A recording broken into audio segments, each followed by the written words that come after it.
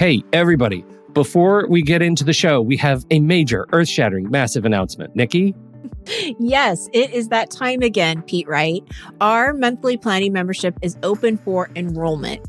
GPS stands for Guided Planning Sessions, if you don't know already. We've worked really hard here at Take Control ADHD to provide you with a service that not only gives you ideas and strategies on how to plan your day and your week, but it also provides time and space for you to do the work, and not just by yourself, but with others who understand and support you. We meet every Monday and Thursday, and there are 3 different sessions for each day that you're invited to attend. We are dedicated to making this membership to be one that is transformative in the way you think about planning and taking control of your time and schedule. There are so many benefits to the GPS membership, so please be sure to visit our website at takecontroladhd.com/GPS. Enrollment is open now through May 8th. Thank you for your time and attention, and I hope to see you soon. On with the show.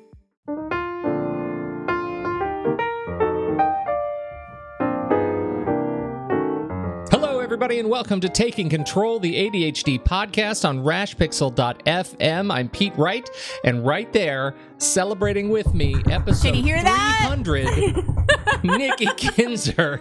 Good Lord. I know, An army of orcs approaches from the east. I can't do music, but I can do this. This is very exciting, Nikki. I know, 300 shows, Pete. Can you believe it? I cannot. I mean, I can because, we're here. But yes. Yeah, right. But no, it has been a long time and a lot of great conversations under our belts. Yes. And so this has been a real celebration. We decided today, instead of covering one thing specifically, that we're going to take some of the questions that have been stacking up and just run through them. And looking at the questions, I don't know how much of a run it's going to be. There are some great questions, and a lot of them are heavier than I expected. Yes. So the show more like the questions you were talking about. What is your favorite color? And some of those snuck in, but most of these are much heavier than I expected. Yeah, they are. And I would expect the show to be a little longer today than what it is normally. I want to make sure we answer the questions, answer all of them, and still get in those few cute ones that, people might want to know. Yeah, they sneak them in. Yeah. They sneak in. They get on the list. Yep. Before we get started, you know the drill. Head over to Take Control. After 300 episodes, come on, you better know the drill. That's right. TakeControlADHD.com. You can listen to the show right there on the website. We'd love it if you'd subscribe to the show. You can join the mailing list right there on the homepage. Or you can connect with us on Twitter or Facebook, pretty much everywhere at Take Control ADHD. And you can call us like others have and leave a voicemail, 503-664-4ADD. And you'll get your question on a show like this. That's how this happens. Yes, it is. You call a number, the magic number, and eventually we're talking about you. Don't forget 5-star reviews in iTunes and recommendations in your favorite podcast player. Help others discover the show when they need help. So pay it forward. Drop us a kind review. We absolutely appreciate it. And thank you for the newest comments that have been coming in. We sure appreciate the time that you took to do this. So there you go. All right, let's get started. Yes. And because you have the Casey Kasem voice, and I do not, I'm going to have you introduce the questions. I wonder how many of our listeners actually know who Casey Kasem is. Oh, I think more than what you think.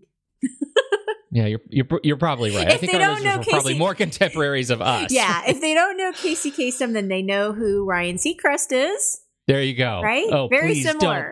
Don't compare me to Ryan Seacrest. Well, your voice is definitely more Casey Kasem. All right, Nikki. All right. All right.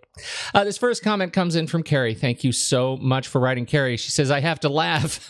I'm listening to the end of episode 298, and you're talking about being kind to ourselves, even sending ourselves greeting cards. Yes, we were. We did do that. And I think we were laughing, saying that almost, not entirely, but almost as a joke. And Carrie writes, as part of my weekly planning time, I send myself an e-card every day. Is it my birthday? I send myself a note congratulating me on getting through labor and keeping him alive all these years. Is it April Fool's Day? I send myself a bad joke. Nothing special going on? Well, I'm special, and I tell myself so.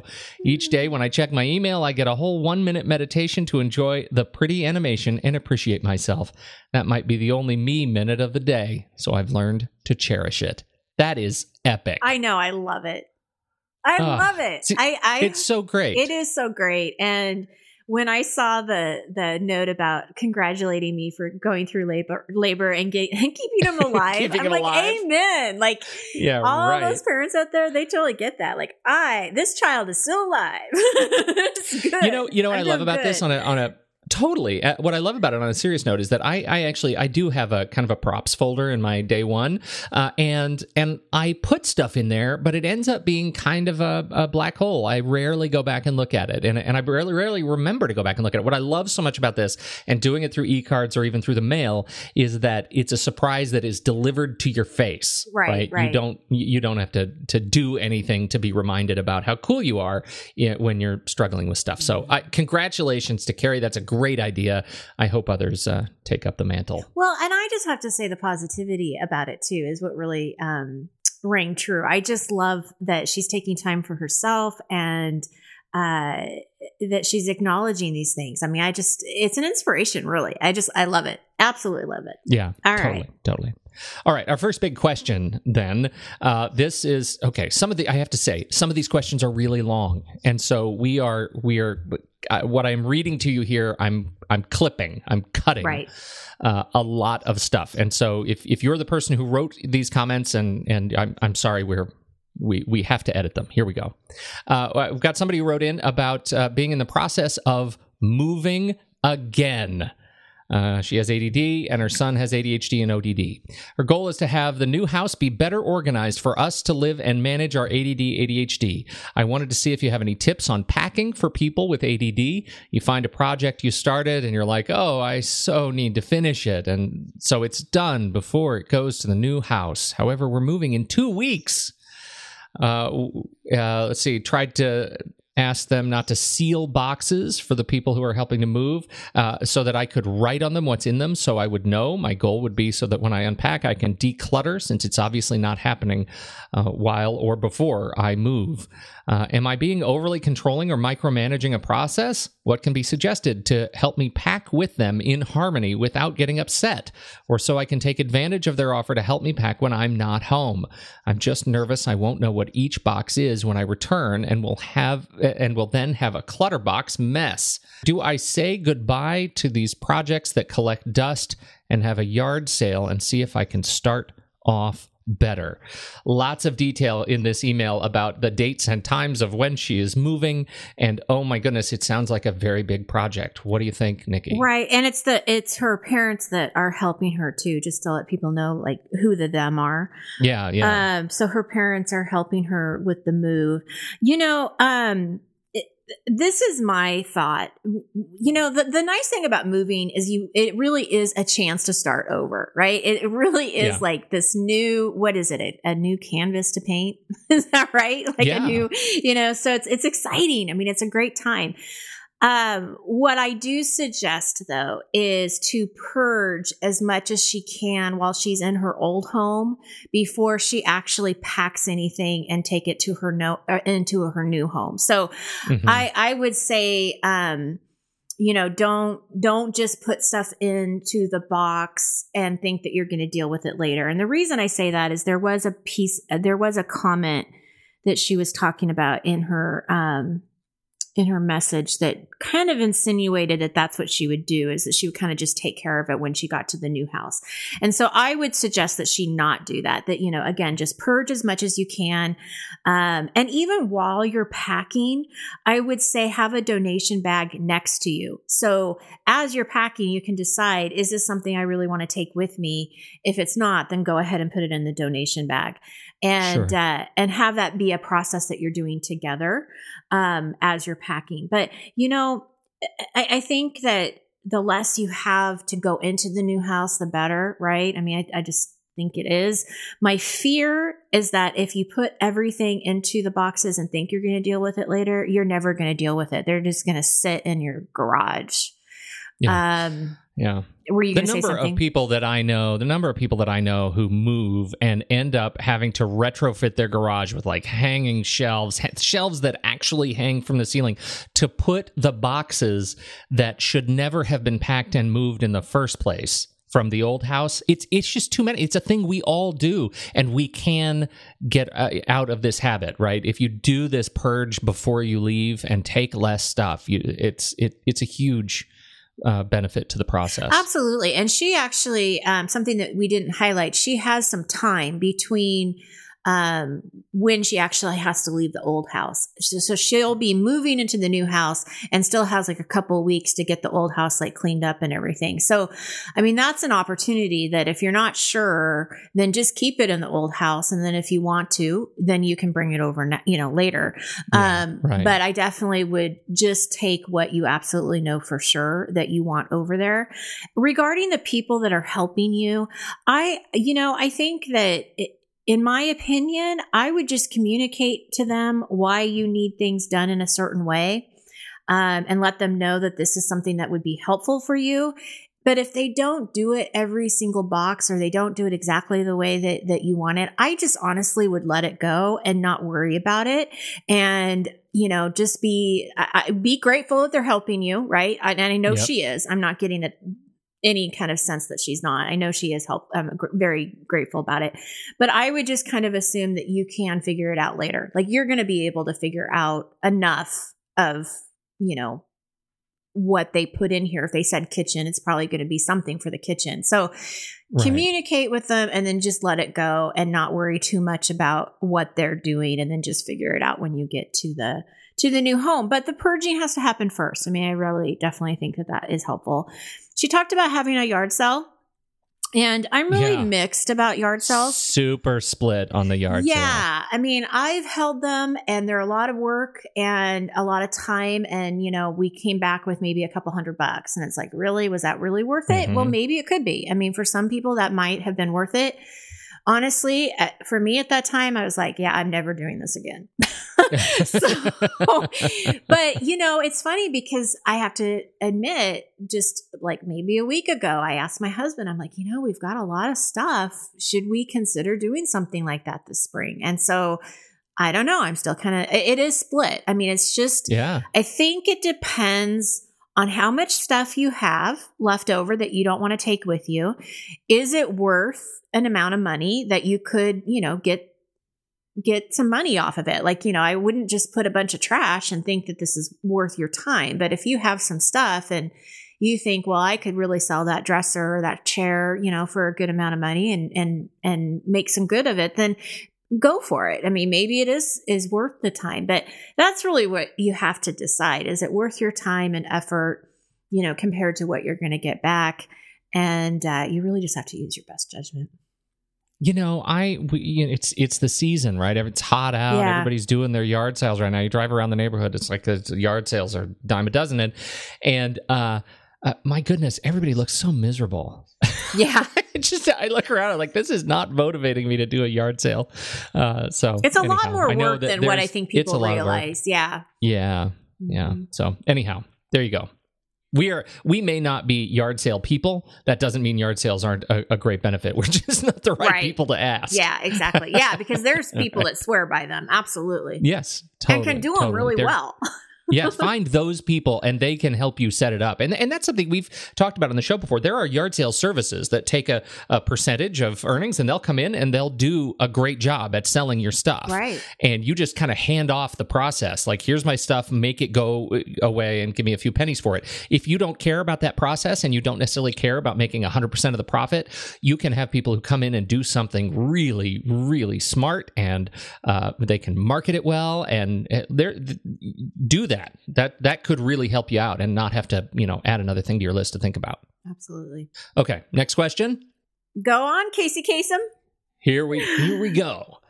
I absolutely hate my job and career in social work. I am essentially burnt out. I'm feeling disenfranchised from the vision I've been working toward for years, and I have no idea what to do next. I feel like I'm doing all the right things, but I'm still stuck. I was hoping you might have some insight.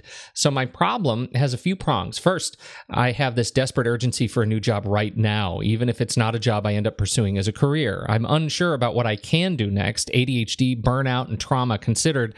I feel simultaneously overwhelmed by all the possibilities and somehow still optionless. 3, I have a great grasp of my strengths, needs, etc., but don't know how to take productive steps forward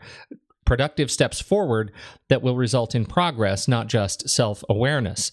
I heard the podcast on making decisions today, and it became annoyingly clear that I am totally procrastinating by avoiding a decision and researching, reflecting everything to death. But on the other hand, I don't want to choose wrong again and can only afford to go back to school once. I guess ultimately my question is, what do I address? Where can I make my changes in my process? Do I need to just make a decision? Oh my goodness. There's a lot going on in here. And again, I've read just a little bit of this email. This is a big challenge you are facing, truly. It is. And it actually took me some time to really think about how I wanted to respond. So I'm curious from you, Pete, before I give my response, what your thoughts are. Well, the first thing I thought about is I totally hear you, and you're not alone. And I've felt that way myself. And I think the thing that jumped out at me is there's a lot of talk about jobs and careers, but some of the most surprisingly optimistic and happy people in their jobs are people who stopped thinking about jobs and started thinking about functions, right? Like a function that they wanted to serve in an organization. And I'll tell you what I mean by that through an example. One of my clients is up in Canada, and they are steel piping company, right? All they do is stainless steel fixtures for sterile environments, right? So like hospitals, emergency rooms, kitchens, any place that needs to have, high quality custom steel. This is the company that does it. And the woman that handles the entire inventory and sort of back-end logistics and fulfillment process is a former psychotherapist and is simply amazing person, and actually had this very challenge and didn't know what to do, but was dealing with her own challenges with ADHD and needed something where she could essentially sit in a space and not be bothered, but manage something that she could totally hyper-focus on. That was the thing she wanted to do. She said, I'm totally sick of having to fight my hyper-focus, but I am an incredibly organized person, and I want to use this function in my brain, my ability to hyper-focus and organize systems, and do that for a company, and I don't really care what they do.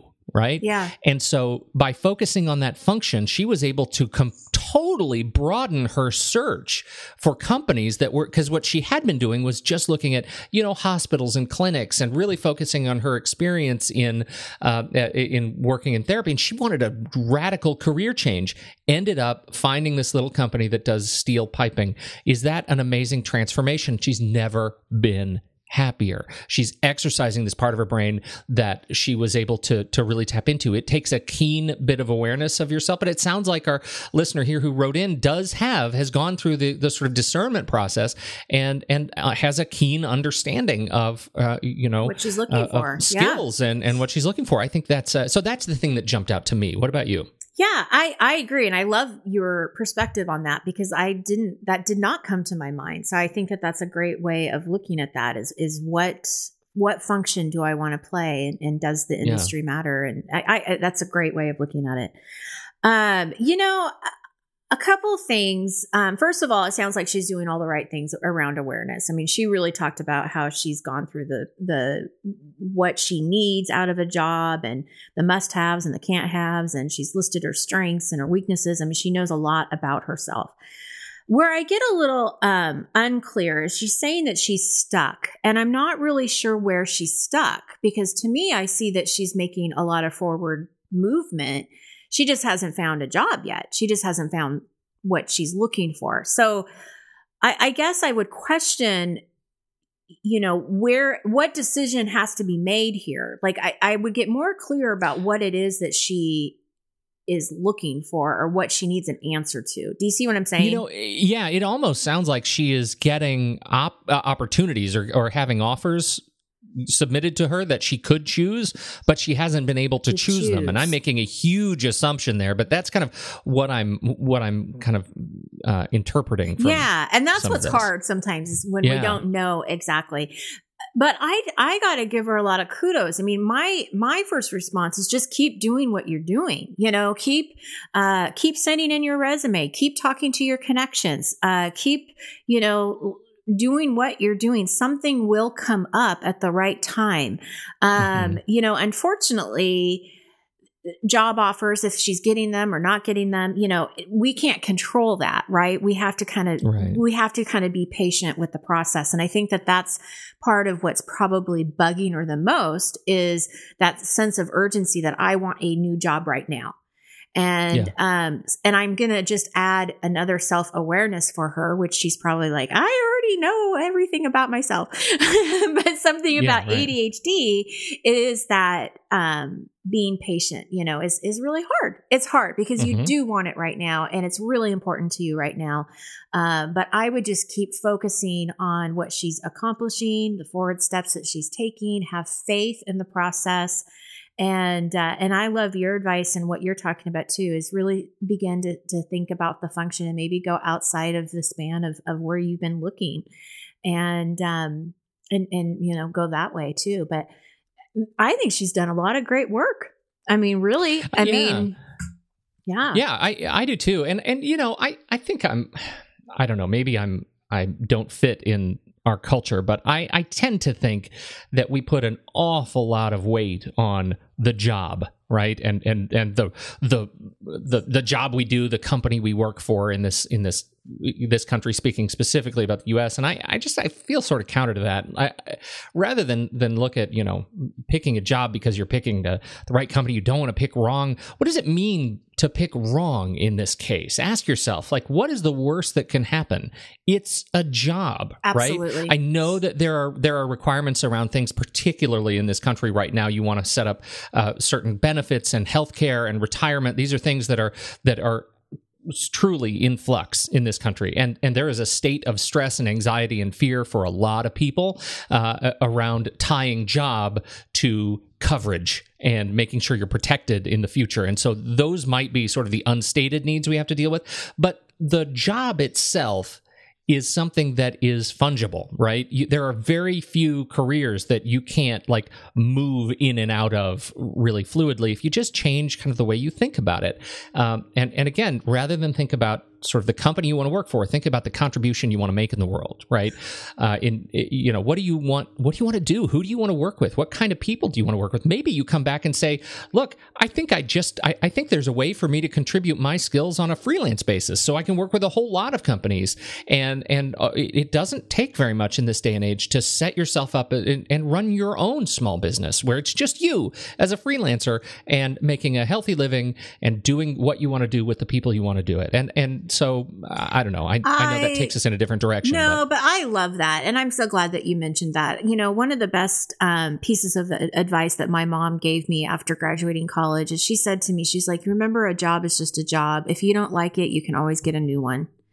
Yeah. And she said that because she was stuck in an industry that she really didn't like, but she kind of ended up staying there for way too long. And so that's where she was saying to me, you don't have to do that. Don't do the same thing that I did. If you don't like it, keep looking and finding something that you do love. And I think I think you just have a really good point there, that there isn't a wrong decision here. There really isn't, because I also think you go on instinct. And I'm a huge believer on trusting your instinct. And if you get a job offer and you really don't feel good about it, then it's probably not the right job offer. Pass it, say no, thank you, and keep going. But when you get that job offer that you're really excited about and you can't wait to go to work, then listen to that, and you're going to feel a lot more comfortable with your decision. If by chance it ends up not working out, that is a learning experience. Now you know one more thing about yourself. You know what you need in a career or a job, and you take those lessons and you keep moving forward until you find the right fit. And so I think, again, what you were saying, it's all about how you look at it, your perspective, and what is that? It's like there is no failure. You're just learning. You keep learning and learning. So I love that, Pete. That's it. Nice job. That's it. Hey. Thanks. You too. Hey, guess what? How about the next question? We have a tech question. I'm not even going to touch now it. I'm home. I'm like, this is all about Pete Wright. All right, here we go. I have regular meetings with my boss regarding performance and to-dos. I'm using several systems to stay on track, and Bujo, Bullet Journal, has been amazing in this sense, but I find it extremely difficult to be both present in the conversation and to take notes. My manager expects me to take notes and report on sessions. I've asked her to help me with this, but she would like me to develop a coping skill. Are there any apps or tools that I can record a conversation and turns it into text, even if the text is not always accurate? Having some text to work from will help. Oh my goodness. It turns out this is a remarkably challenging question to ask, and it just is because this is where we are with the technology. I have a couple of suggestions though. The first is, if we're going to stay on this, I want a tool that takes a recording of a meeting and turns it into text. There is a website and a sorted app called speechnotes.co, and you can get an example of it at speechnotes.co. You can just start talking, and it will start dictating, and then you can export from the website directly to a text file. There are also apps. There's an app in the Android and the Google Play Store that will allow you to do this. The challenge here is that it says it's unlimited length, but I find that it sort of chokes after a little while. Not terribly reliable. The best and most reliable tool that does speech to text is from Nuance. It is Dragon Dictate. They have a couple of apps. Dragon Anywhere is their subscription service. It's $15 a month, but you can install the apps on your mobile devices, your iPad, your tablets, and computer as well, and that will allow you to dictate. But again, you have to have a great microphone. I mean, my experience is if you just put your phone down in the middle of the table and try to record the entire meeting, what you're going to get is akin to gobbledygook, because any can you say that again? It's gobbledygook, right? It's gobbledygook.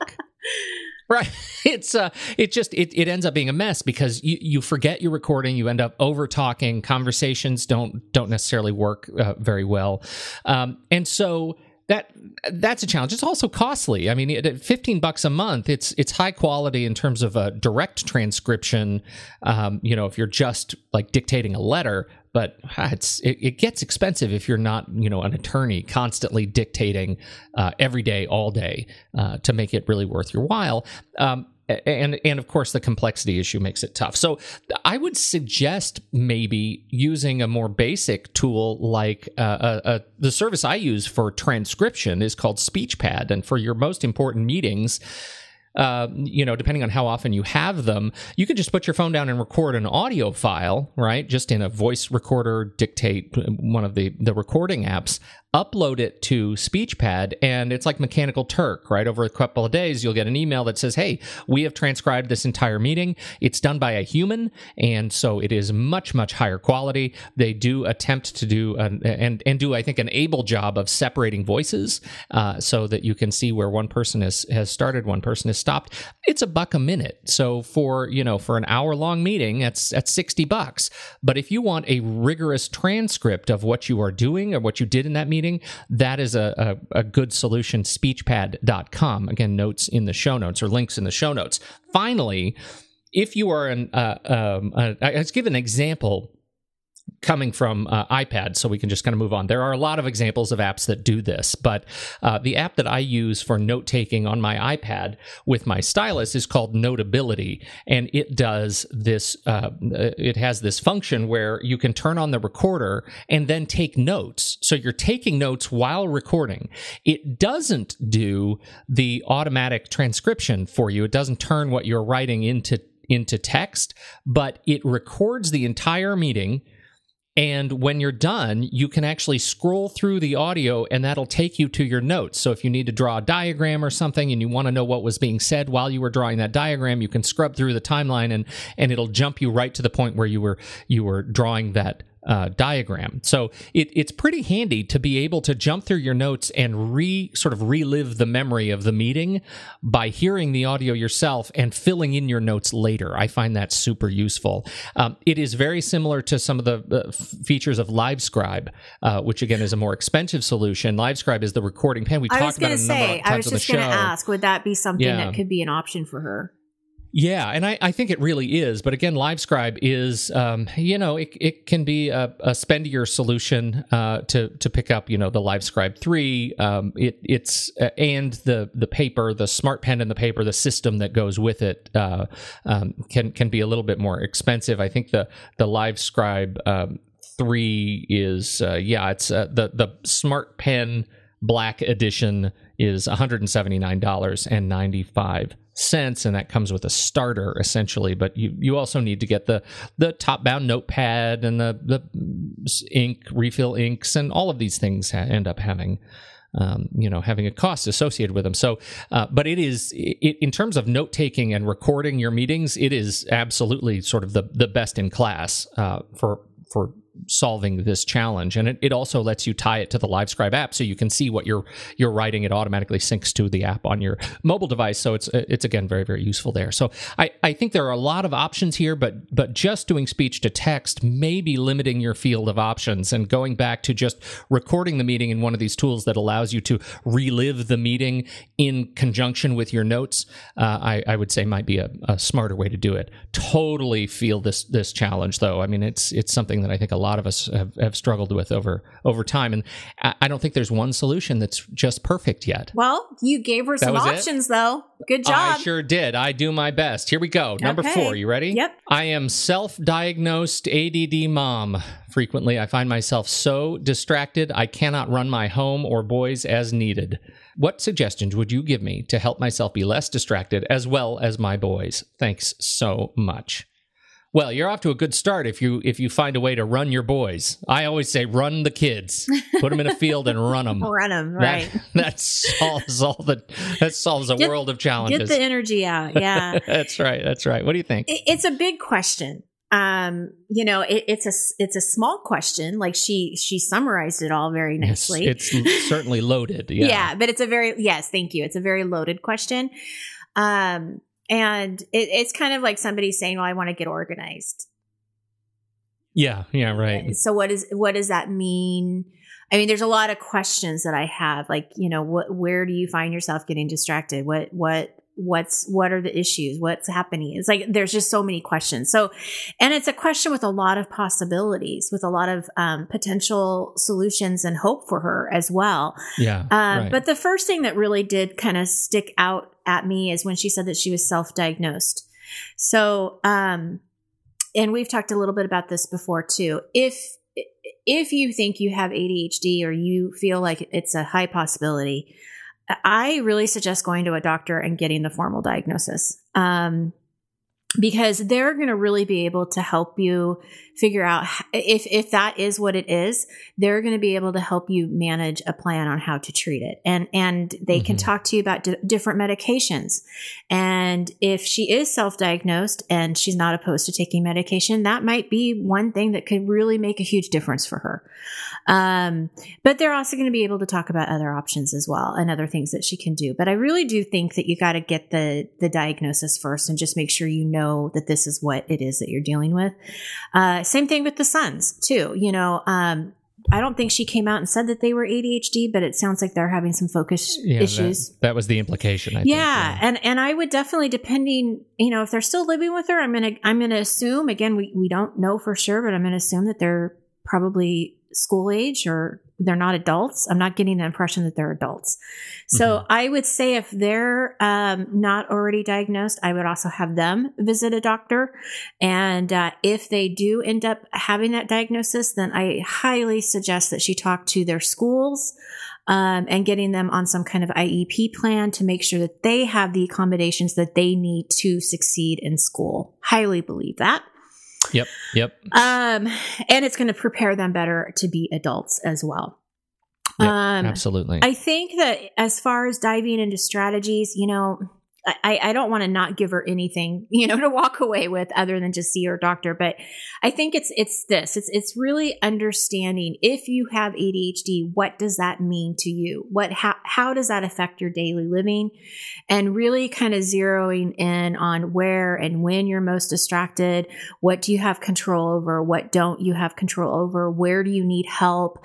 I mean, it's kind of zeroing in and getting that loaded question into more specifics, and then doing research and talking to experts, and maybe, talking to your doctor, your therapist, your coach, doing a search online, get connected with Chad, get connected with some of these other ADHD resources that are available to really have a better understanding of how your ADHD works and what are one or two things that I could try right now to help it, so that I can work with it rather than really working against it. So that's kind of where I went on this question.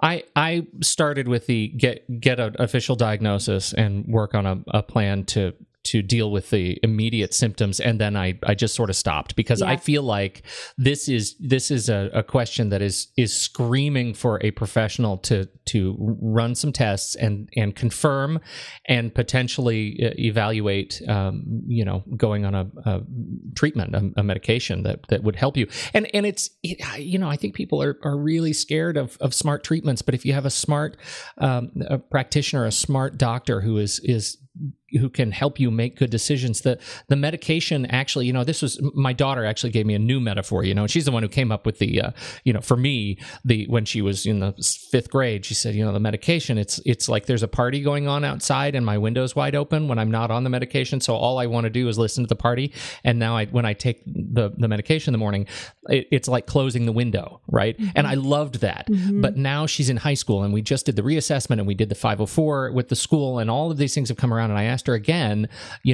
have you changed the way you think about the medication?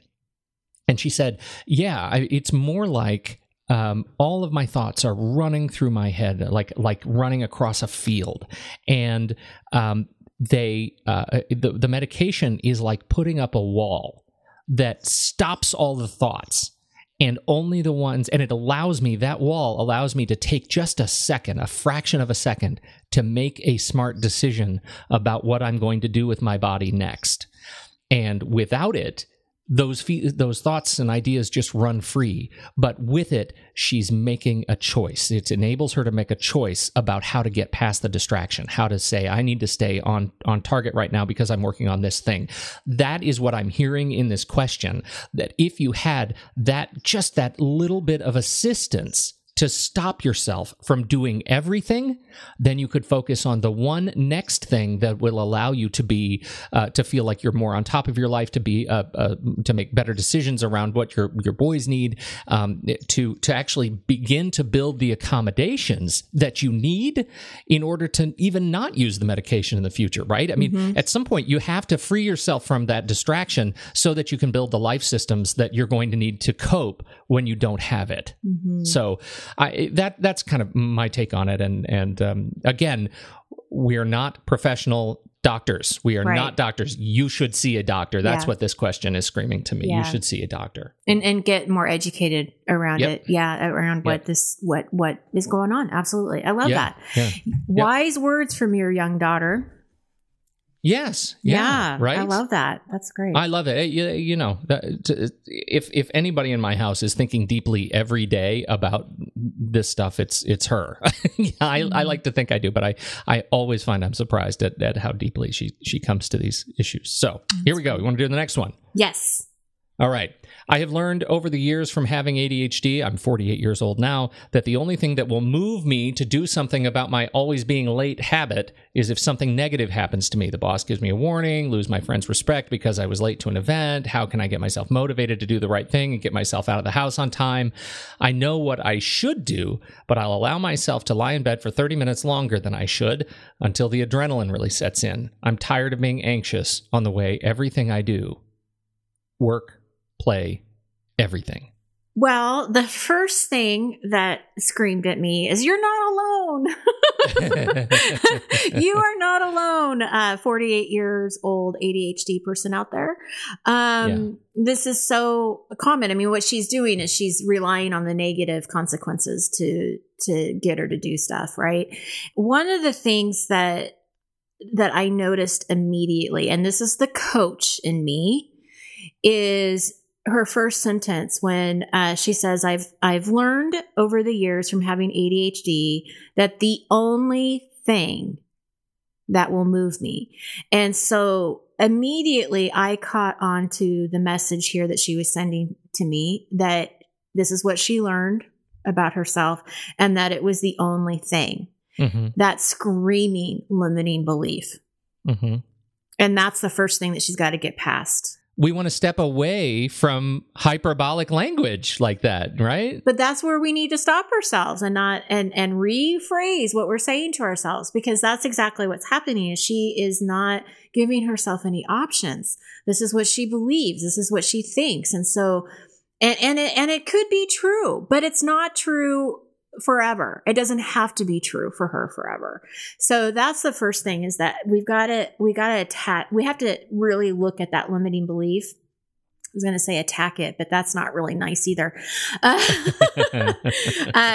again, like, I just caught myself saying the word never. I mean, we've got to watch ourselves when we're saying never, I can't, this is the only way I can do it. I mean, these words leave us no other option, and they're going to keep you doing what you're doing right now. So in order to change or to start shifting that mindset, is we have to believe that there is something else that's possible for her. That it is possible for her to wake up and get ready in the morning that doesn't rely on a negative consequence.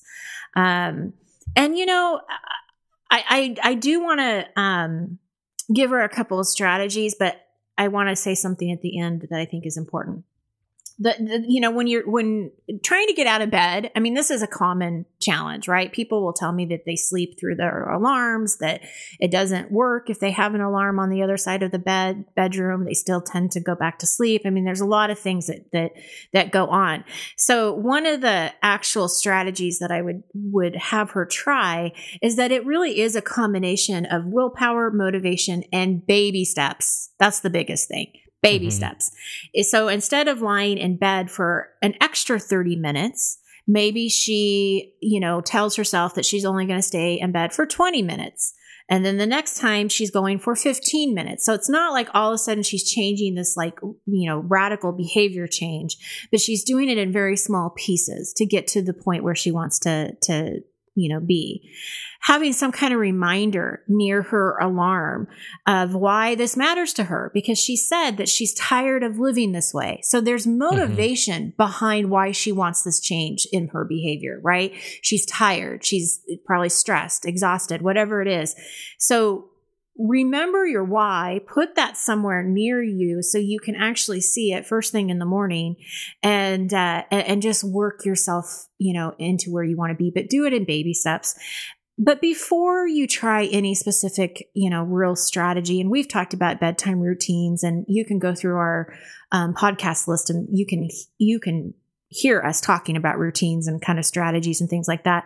But I think the most important thing with really this question and any question that's being asked is that there are options for you. And you just have to believe that. Just believe that something will work. It may not work every day, but even if it works, 3 times out of 5 days of the work day, then that's success. I mean, we've got to focus on those little changes and just, believe it's possible. That was it. You and I locked onto exactly the same thing. Yeah. That hyperbolic language, I think, is super makes it super challenging. And I think really to phrase the challenges you're living with in the context of right now, I am in a habit of doing this thing that causes negative outcomes. Right now, today, I am in a habit of staying in bed too late because I need the adrenaline that comes from fear to motivate me.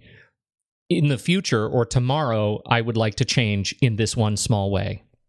right? And take those steps to change your language and change your habit around those things. I think it's just like tiny habits, it's just like making those changes, like you said.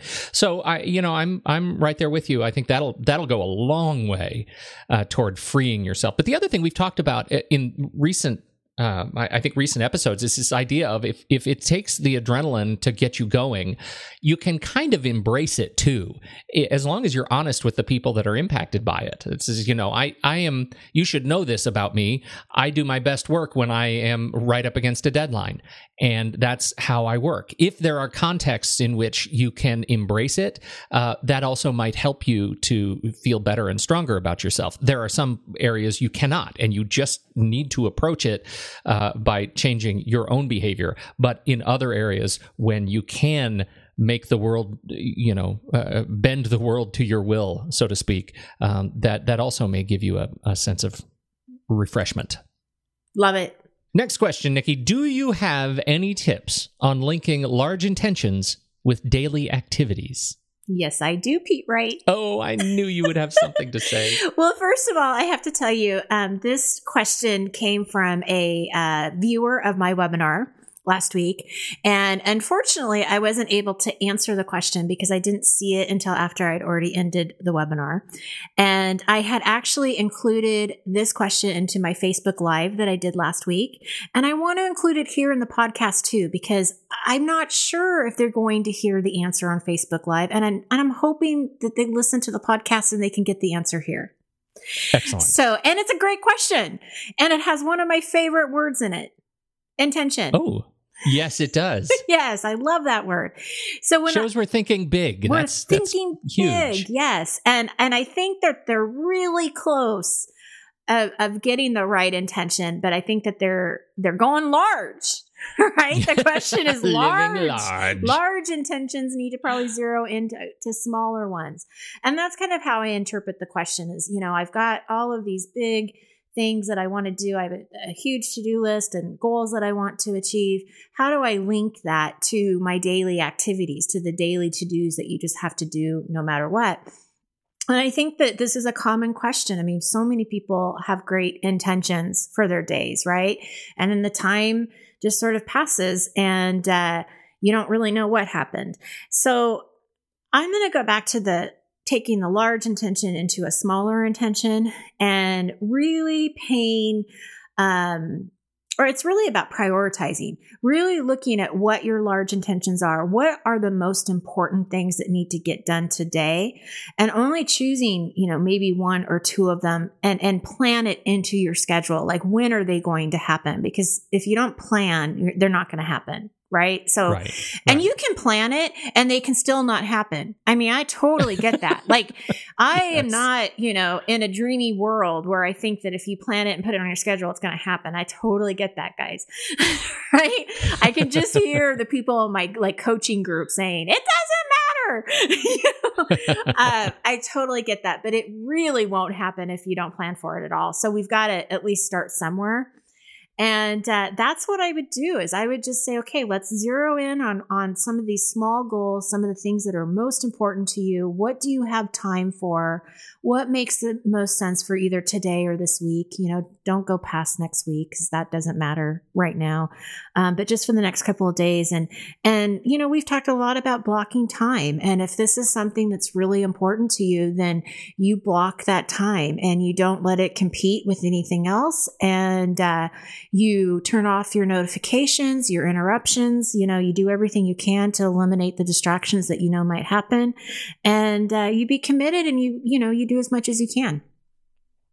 I think you know what I'm going to talk about next, Nikki. I do. I think you do. Go right ahead, Pete Wright. I'm going to talk about something that I really, really love, which is a thing that we talk about a lot, which is the daily schedule worksheet that you can download from TakeControlADHD.com. And what I like so much about it, Nikki, is that it specifically connects your large daily intentions, your daily projects and priorities, the big things that you want to do with time. It connects it to time. Now, whether or not you go download this worksheet and use it as either a PDF or print it out and actually write it, taking the step and being not just intentional about the things you want to do, but intentional about how you connect those things to the time you have in your day is going to help you do that. Like Nikki says, check your calendar, but really enter things on the calendar that will help you move toward those big goals. I think that's super important, and we forget it. We put on our calendar the things that we have to get done, but we never stop and think about how is this going to drive me forward to the next chapter of my life, or the next big accomplishment, or the book I want to write, or the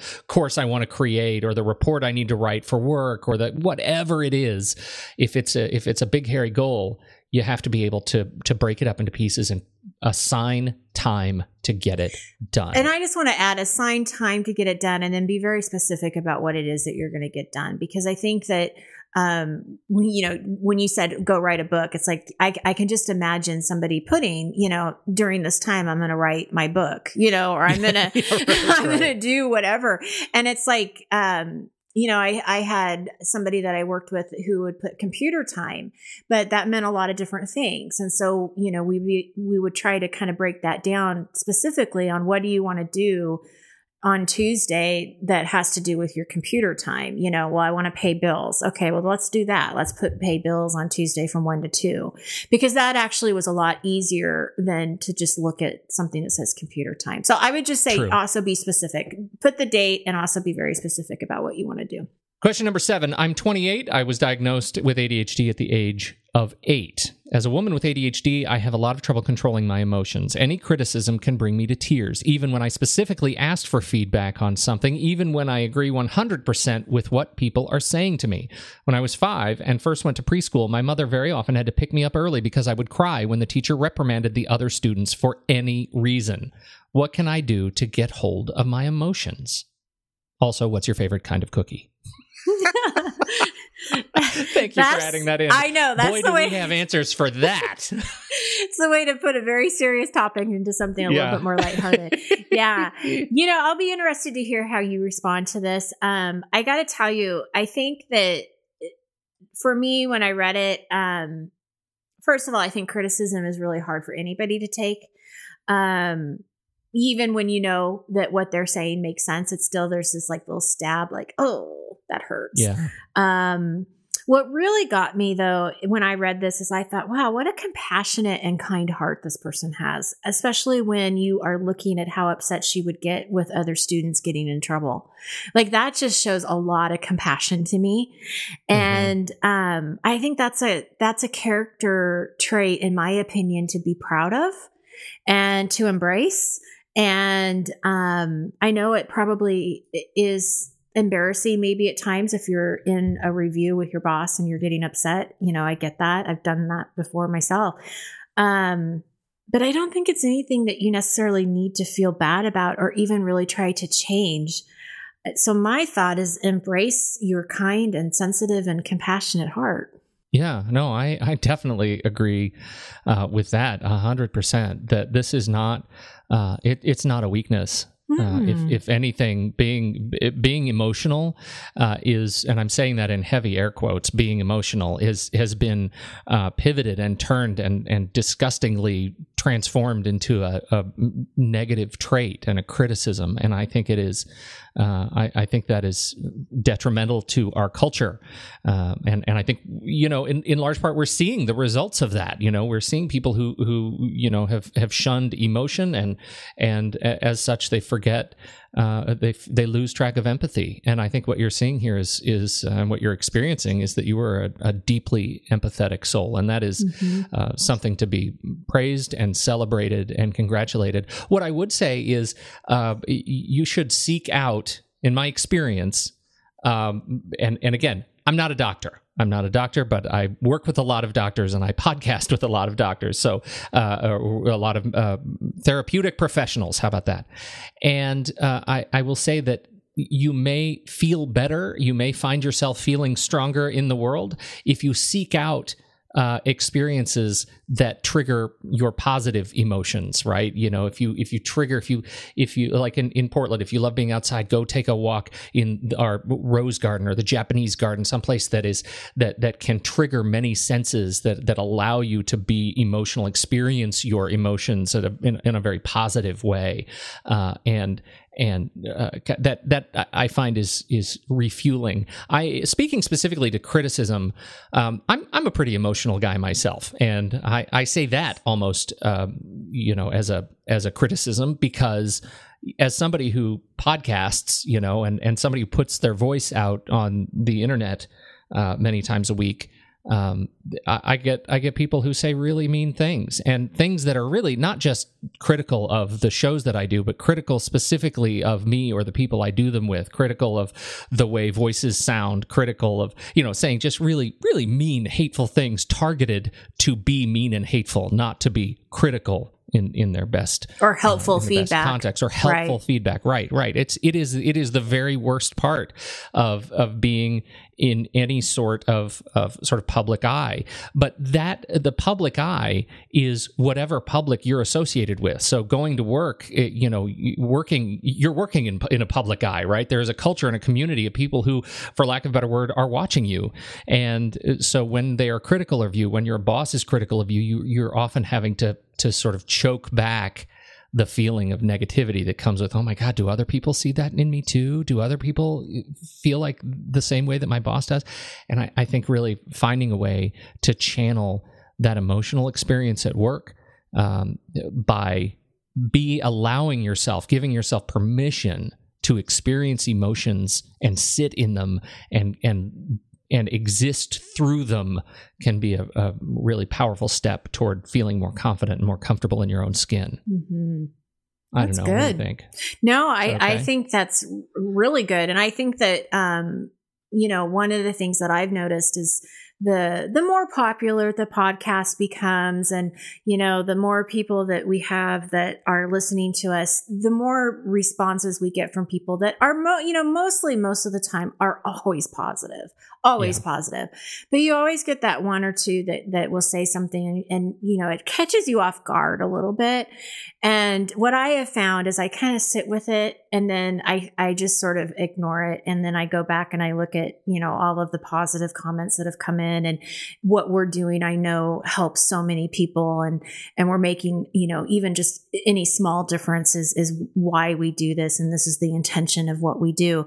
And it starts to fade away. It just starts to not mean anything anymore. It's like that person, I don't know why they sent me that email, but you know what? It doesn't matter. Who cares? They don't have to listen. Yeah. They can stop listening, or they don't have to be a part of my newsletter if they don't care about my, newest online course. That's fine. Yeah, right. So I think you do have to kind of, sit in it and then step away and just remember that it doesn't matter. It doesn't matter. You keep doing what you're doing. And, but I also understand when she was saying that even when I agree, because I've had that happen too, where it's like, I know you're right, but I don't know. You're just like, okay, fine. I'll do it different next time. I don't know. There's just something about it that you have to soak it in and then process it. But well, and that's what I mean. Sitting in it is usually the best medicine, really right? Is. If you really sit and intentionally stop and say, I feel terrible right now, I'm going to sit and feel terrible, and I might need to cry, and I might need to go punch a pillow or yell at a wall, but I'm going to be usually, and I think I learned this from one of our past guests, Michelle Chalfant, who, reminded me that even the deepest of emotions usually pass, if we sit in them, in about 90 seconds. Right? Okay. If you can hold on to emotions for 90 seconds, mostly it'll pass and you'll be able to start processing how you want to relate to the world. But you got to intentionally approach it, to sit in it, feel the grief, feel the sadness, feel the frustration, feel the anger and rage. 90 seconds, you're going to get through it to the other side of it. Well, and what's interesting to me, the most recent experience that I had with dealing with some disappointment, my kids saw it. And they could see that I was disappointed in something. And I did sit in it for a night. It was longer than 90 seconds. I went and binge watched on Netflix. Any Party of Five fans? Party of Five is on Netflix right now, and oh my goodness, it is fun. I love watching it. So yes, I loved that show. That's what I'm binge watching right now. Anyway, to get back on topic, that's I was upset about something, and I watched probably 3 episodes of Party of Five. But what was interesting to me is part of the self-talk that I had is that, okay, yes, I'm disappointed in some results that I've gotten. But that's okay. What am I going to do? How am I going to change this? And I started really kind of similar to, I thought of you, Pete, actually, when you were talking about your photos a while back and how you lost all your photos. And it's like, you kind of come to a point, and I know that it took you longer than 90 seconds to get over that. You know, you kind of come to a point like, okay, what are my options here? What do I need to do to shoot again? And for me, it was like, what do I need to do so that my kids don't see me giving up, so that my kids don't see that I'm going to let this one disappointment ruin me, or to stop doing what I need to be doing. And so, you know, they saw me get disappointed. They saw me be kind of sad. And then the next morning I was in a good mood, and I was talking about all these things I was going to do today. And they were able to see that shift that, you know, I could choose a different way of looking at it. And you've talked about this with your kiddos before too. So right. Well, and I want to add though, because this is a really important thing, that I think had I actually stopped and processed for 90 seconds, that I probably would have gotten over it in much sooner than the months and months and months and months that it took me to. Yeah, I spent most of my time trying to pretend it didn't exist, trying to pretend that it was something that was totally within my power to fix. Right. And had I just stopped and said, I'm in grief, this is sorrow, I need to figure out how to experience this, it you know, probably would have moved faster through it. I never did that. Yeah. What's your favorite cookie? Oh, see, now this is not a complex question at all. If I'm going to the store, it's the Oreo, and traditional Oreo, not this terrible bastardization of flavors and strawberry cream. It's just which is a travesty to all Oreos. The original Oreo, I don't even like the double stuff. I just a straight up Oreo. If it's homemade, then it's chocolate chip, but it needs to be slightly undercooked, and I need to have with it a piping hot cup of coffee with a hearty shot of Irish cream in it. That is my premier cookie experience. What about you?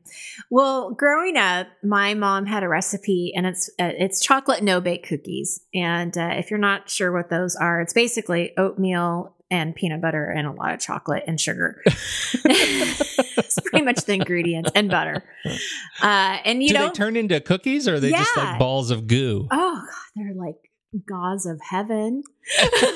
That's what they are. So they're you actually, on the stovetop, is you melt the chocolate, and it's like baking chocolate, so it's not like Hershey's chocolate or whatever. Right. But you melt the butter and the chocolate and the sugar together, and then you add, like, I add extra peanut butter, so it's crunchy peanut butter, so you still have like the little peanuts, and I add more than what you're supposed to because it's so good.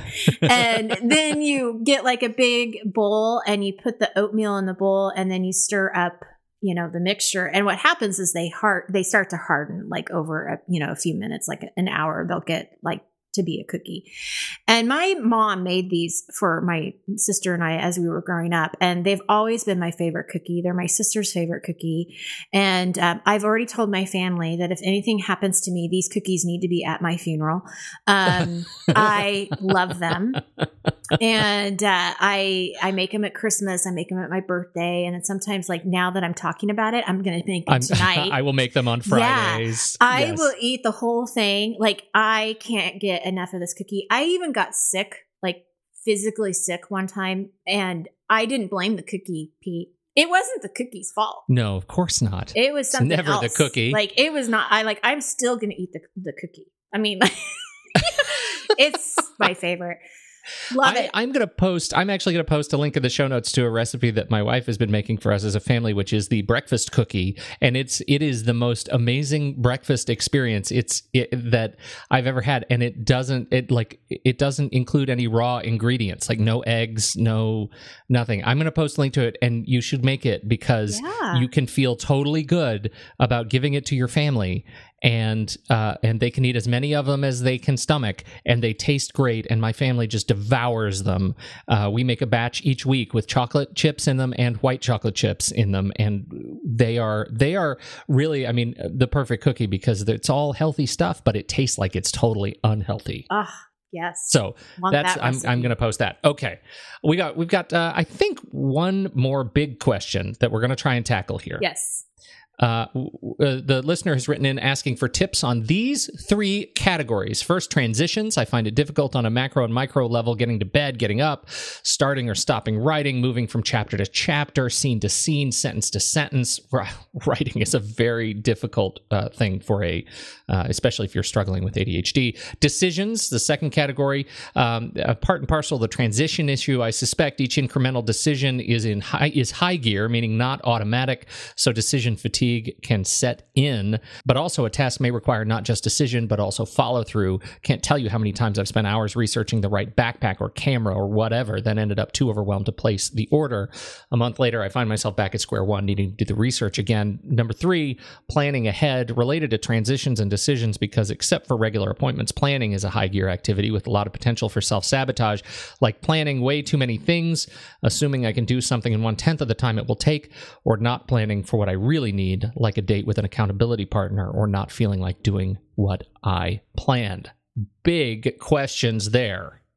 Well, all 3 topics we could have like hours and hours of conversation. Yeah, right. I mean, this is tough. I mean, this is tough because there's a lot of things that we can talk about around here, around all 3 issues.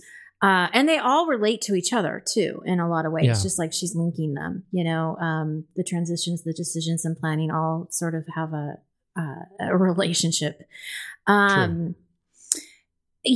think what I would like to do is at least give my favorite tip for each area, like kind of where to start. I shouldn't even say my favorite. It's more of like just where to start. But then I have a few things that I want to add to it as well. With transitions, I would say that I think a good place to start with transitions is giving yourself some buffer time in between what you're doing, which would mean like not scheduling, appointments back to back, giving yourself some transitional time. I mean, just, 15 to 20 minutes before you start working on the next task. This will help you have time for distractions. It will also allow some time for unexpected things to happen. With transitions, I also think it's really important to keep the time in front of you. So if you do have to go task to task, that you are aware of the time, and that's really where alarms come in handy, having them go off a couple different times just to kind of plant the seed that, okay, it's time to move on to the next thing, or, whatever it may be. With decisions, I mean, this is a huge issue for any decision. I mean, what she's saying with the backpack and camera, I mean, gosh, I'm sure many people can relate to that. You get into this rabbit hole and it's too overwhelming. There's just too many decisions to make. And so you end up not making anything. Right. One of my favorite suggestions with this is to make the easy ones first. So eliminate your choices, eliminate the things you absolutely know you don't want. We've talked about this before in one of our shows where we talked about online shopping. Remember? Oh, yes. And we had given a couple tips about how to set some boundaries, like just to pick 1 or 2 websites that you're going to look at, have a checklist of the things that you know for sure that you want, do everything you can to kind of eliminate having too many choices. Can help. I think that the follow through part is almost like when we were talking about the job earlier, like don't look at it as making the wrong choice. I would almost use that same advice here with decisions. Just have faith in your decision, make the decision and know that, have faith that you feel like you made the right one. And if for some reason it wasn't, then, you'll be able to figure it out. You can either get a new one, sell it, whatever, give it away. I mean, you can figure it out. So what we don't want to do is get stuck in thinking this is right or wrong. Yeah, right. Right. Very rare are the decisions that you need to make going to impact the overall narrative of your life. Right. In the long term, right? Well, and kudos. It's perspective. It's perspective, and kudos to her for being aware of these things. Like, Truly. This is what's happening. And so I think that the awareness is always that first step in really kind of figuring out, how do I change it? So kudos to her for even seeing that this is happening. Now, the third thing about planning, this is really hard for me to answer in like a minute, right? Because I designed a whole online course that's over 6 hours of tutorial video all about planning. Yes. So everything she said that she's struggling with, I touch base, I talk about in my program. So this is a big thing. I mean, this isn't something that you're just going to all of a sudden have one tip from Nikki and your life's going to change. I mean, it's a process that you have to go through. What I do want to say is that I think a great place for you to at least start and get away from our conversation today is to estimate your time. My last webinar was dedicated to how to estimate time better with ADHD. And you do that by tracking what you're doing during the day. You're tracking when you're doing it. You're identifying when you work the best. You're identifying what your distractions are, when they happen. You're collecting data about who you are, how you spend your time, and how long things are really taking you. You take that data and then you can start planning more efficiently and you can start adjusting for that. But until you really know what how long things are really taking, it's very difficult, in my opinion, to plan and be almost right about it. It's not a perfect science by any means. And in my program, tons of flexibility. I mean, there's a lot and a lot. I also talk about, and Pete, you were with me, we talk about the emotional connection in our program because, it's that important that we're seeing all of these, how they're all connected. But yeah, definitely. I mean, that's my answer with the planning is at least start tracking your time and seeing what you find out. I know that you've got some ideas on how to track time. Well, I do, and it's only because this is something that I am also specifically dealing with, right? Which is how to figure out, get better at time estimation, get better at figuring out the things that I do when my brain wanders away and I don't actually know it, because that happens often when you're living with ADHD. So I have been really experimenting with these background timers and trackers, activity trackers, because that's the part that is most difficult, I think, when you're living with ADHD and you're really struggling with figuring out, what does it take to do the things that you do regularly. For me, I spend so much time on the computer that it is easy for me to install an app that runs in the background and tracks everything that I'm doing.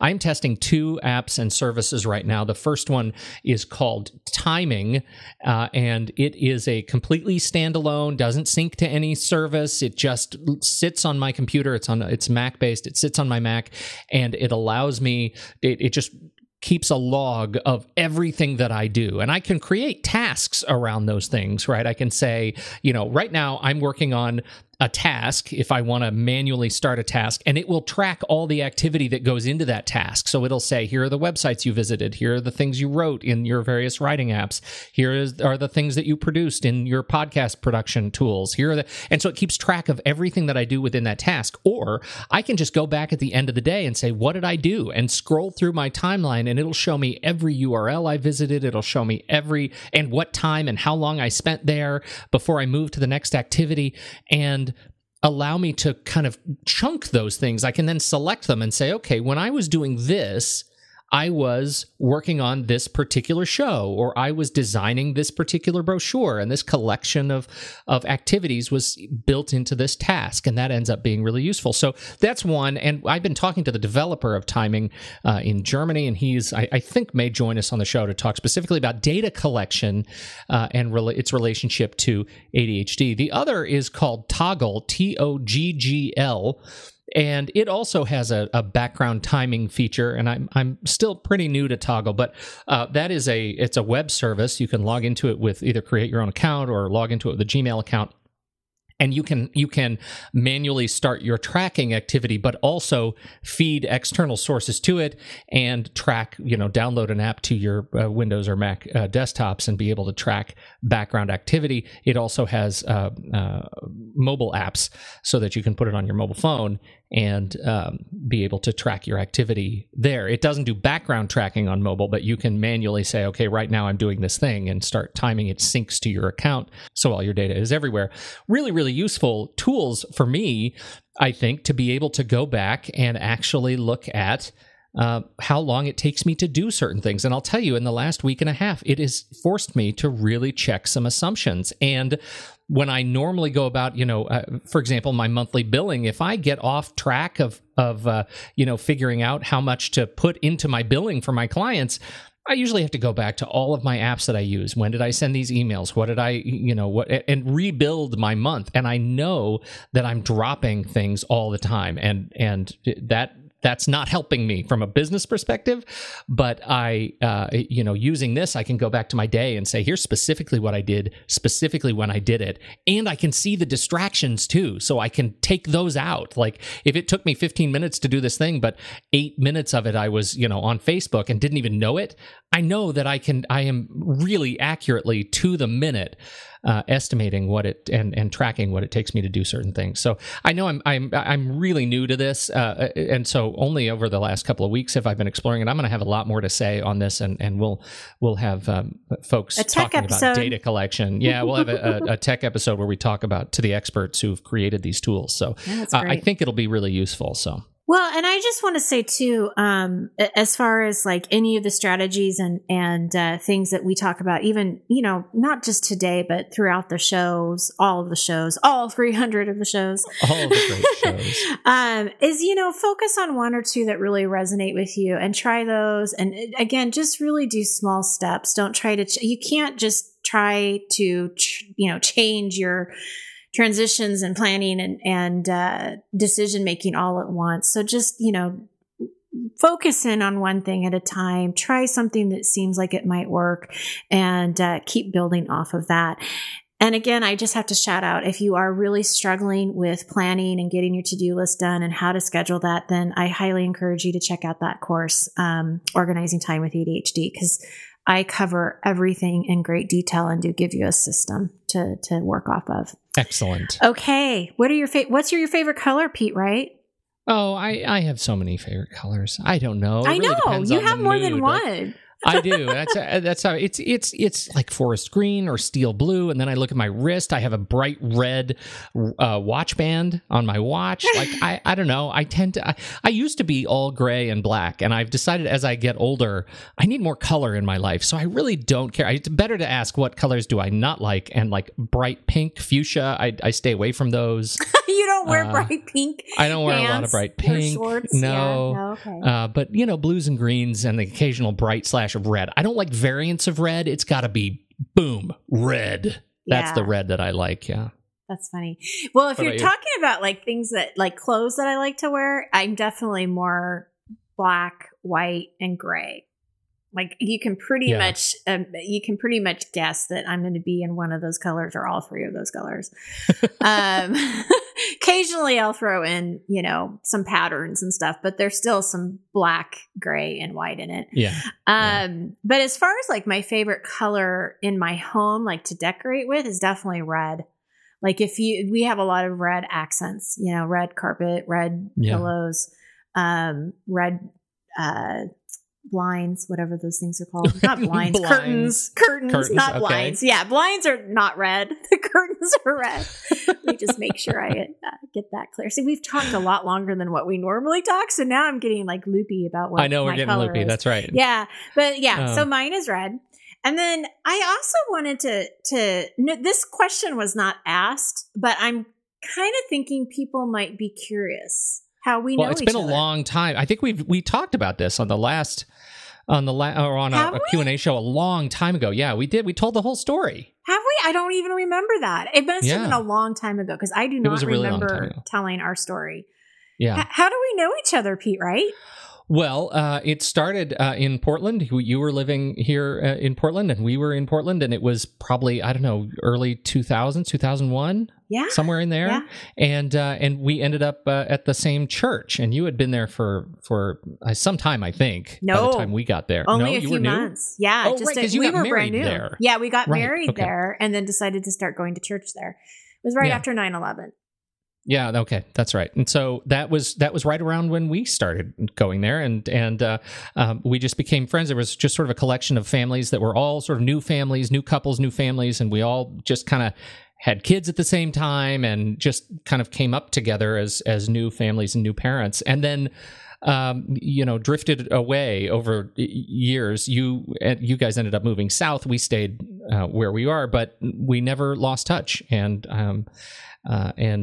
ended up having a reason to stay connected through the show and our other work together. So I don't know. Is that? Well, yeah, that's exactly how we met. And I remember Pete. I remember meeting your wife when I first met you guys. Kira was pregnant with Sophie, so that I remember that. And I always remember you being kind of the tech guy. You were the Mac guy, right? Because you were on a commercial.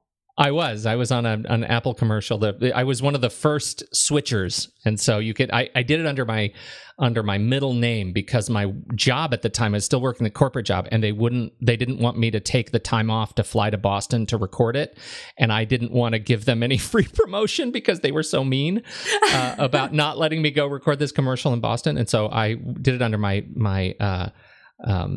middle name, Damon Wright. You can go find it. Please don't judge me. It was a long time ago. I had just switched to Macs. I was so frustrated I was a tech guy, Windows guy through and through, and I switched to Macs and fell in love. And so that was it, that 2001, 2002-ish. Yeah, you were. It's on YouTube. I'm decidedly not putting a link in the show notes, but it is on YouTube somewhere. You'll have to really search for Pete's commercial. Oh, I'm such a tool too. Oh my goodness. I was how did I end up married? Like, had I seen that? If I were my wife, I would never. This is at the very end of the show. I bet there's probably one person who gets to the very end of this show. Yeah, I know. So one person is going to see this commercial. I want to add though. So what happened, like you said, is we moved down south, and about a year after we had moved, I had decided to be a professional organizer, and I had read an article in a local newspaper about professional organizing. And when they had done a search on people in the Eugene Springfield area, they couldn't find anybody. And I had never actually thought of myself as an entrepreneur, never really thought that was what I was ever going to do. But this bug hit me. And I was like, oh man, I could totally do this. But I knew I needed help because there was no way I was going to do this on my own. And I remembered Pete being so savvy with that Mac. Being such the tech genius, I don't even really know if I knew what you did for a living. I just remember having this need to reach out to you and say, can you help me with this? Like, what do you think? Can I do this? And you were so supportive. And I remember saying, yes, you can do this. I can totally see you doing this. And I'm happy to help you. And we made this like business arrangement deal. And you've been with me from day one. And, we created the website, we made several changes, and then I decided to not even do organizing anymore and go into ADHD coaching, and we rebranded and rebranded the show. And I mean, you've been along with me, this whole entire time. And I wouldn't be doing what I'm doing without you, Pete, honestly. Oh, huge. That's very kind. Yeah. I mean, it's just, I really definitely see this as a joint effort by so truly. Many means. Well, it is. And this podcast is just a reflection really of the work we do and the things I think that we care about. And that's the thing that's most important to me. It's like, you want to work with the people who who share your worldview. And it's been so easy to work with you, particularly just around the ADHD stuff, but the organizing stuff too. Like I share your spirit on this stuff, right? Mm-hmm. I see that you can change your life through the way you approach your systems and how important they are. And so even though, you can't subscribe to the iTunes feed and get the original organizing podcast episodes, we cleared them out when we changed to ADHD at right around episode 163, which is an entire generation of podcasts. Like if you look at that 100, very few episodes shows get to 163. And here we are essentially a second life now that we've hit 300. But if you go to, takecontroladhd.com/podcast/number, like 1, you can go back in time to March 22nd, 2010, when The Office Closet went live, and you can hear us talk about that on the way. It's all on the website from episode 1 to 300. Just use, the episode, and it's number 1. It's not like 01 or #1. It's just podcast/1. If you want to go back and listen to those, you can. And but don't judge us. Yeah, again, don't judge us. We were just starting. We were just learning. Can I tell you, Pete? I didn't even know what a podcast was. Yeah. When we started and you were like, I think I wanted to do a radio show. Like somebody had asked me if I wanted to do a radio show, and you absolutely were adamant. Like, no, don't do that radio show. Cause it was like a local thing. It wasn't even like national, or I'm sure you would have been like, yes, go. Yeah. But but it was like a local radio show. And you're like, no, let's do podcasting. So we were doing podcasting before it was ever popular. Like and I had no idea. Like I thought the podcast was just going to go onto the website. And so the only people that were going to hear it were people that actually went to my website to press play. Like I didn't realize it went out to the world. Yeah. Well, and now and look at how much has changed since then, right? I mean, now we get comments from people all over the world who are all, and that's the thing that's most sort of humanizing about the whole experience. And it is that, my ADHD, as much as ADHD is symptomatic for people in different ways, it is really humanizing to reflect on the fact that we've got somebody, we've got people writing us from the Netherlands and from Germany and from China who are all struggling with ADHD the same way. Like I think that's the gift of the podcast, and what I like to really celebrate every day is it's a community of people who are all just trying to live a little bit better and a little bit smarter in the world, in partnership with the way the brain works. And absolutely. I think that's great. So there you go. Love it. Love it. Congratulations, Nikki Kinzer. Yes, you too. 300 episodes. That's a lot. Hope cheers to 300 more. Here we go. That's off to the next 7 years. So I'm going to do this. You got to end the show the way we started it. A thundering herd of bears running through the forest. If anybody's listening to this on their earphones, they're going to be like, what? I know. Sorry. Why did she do that? This also may hold the record, in addition to episode 300, of the longest episode we've ever done. And just a hair under 90 minutes. So thanks for making it through there. We promise we'll be back to regular listener lengths next week. There you go. Thanks, everybody. On behalf of Nikki Kinzer, I'm Pete Wright. And we'll catch you next week right here, episode 301 of Taking Control, the ADHD podcast.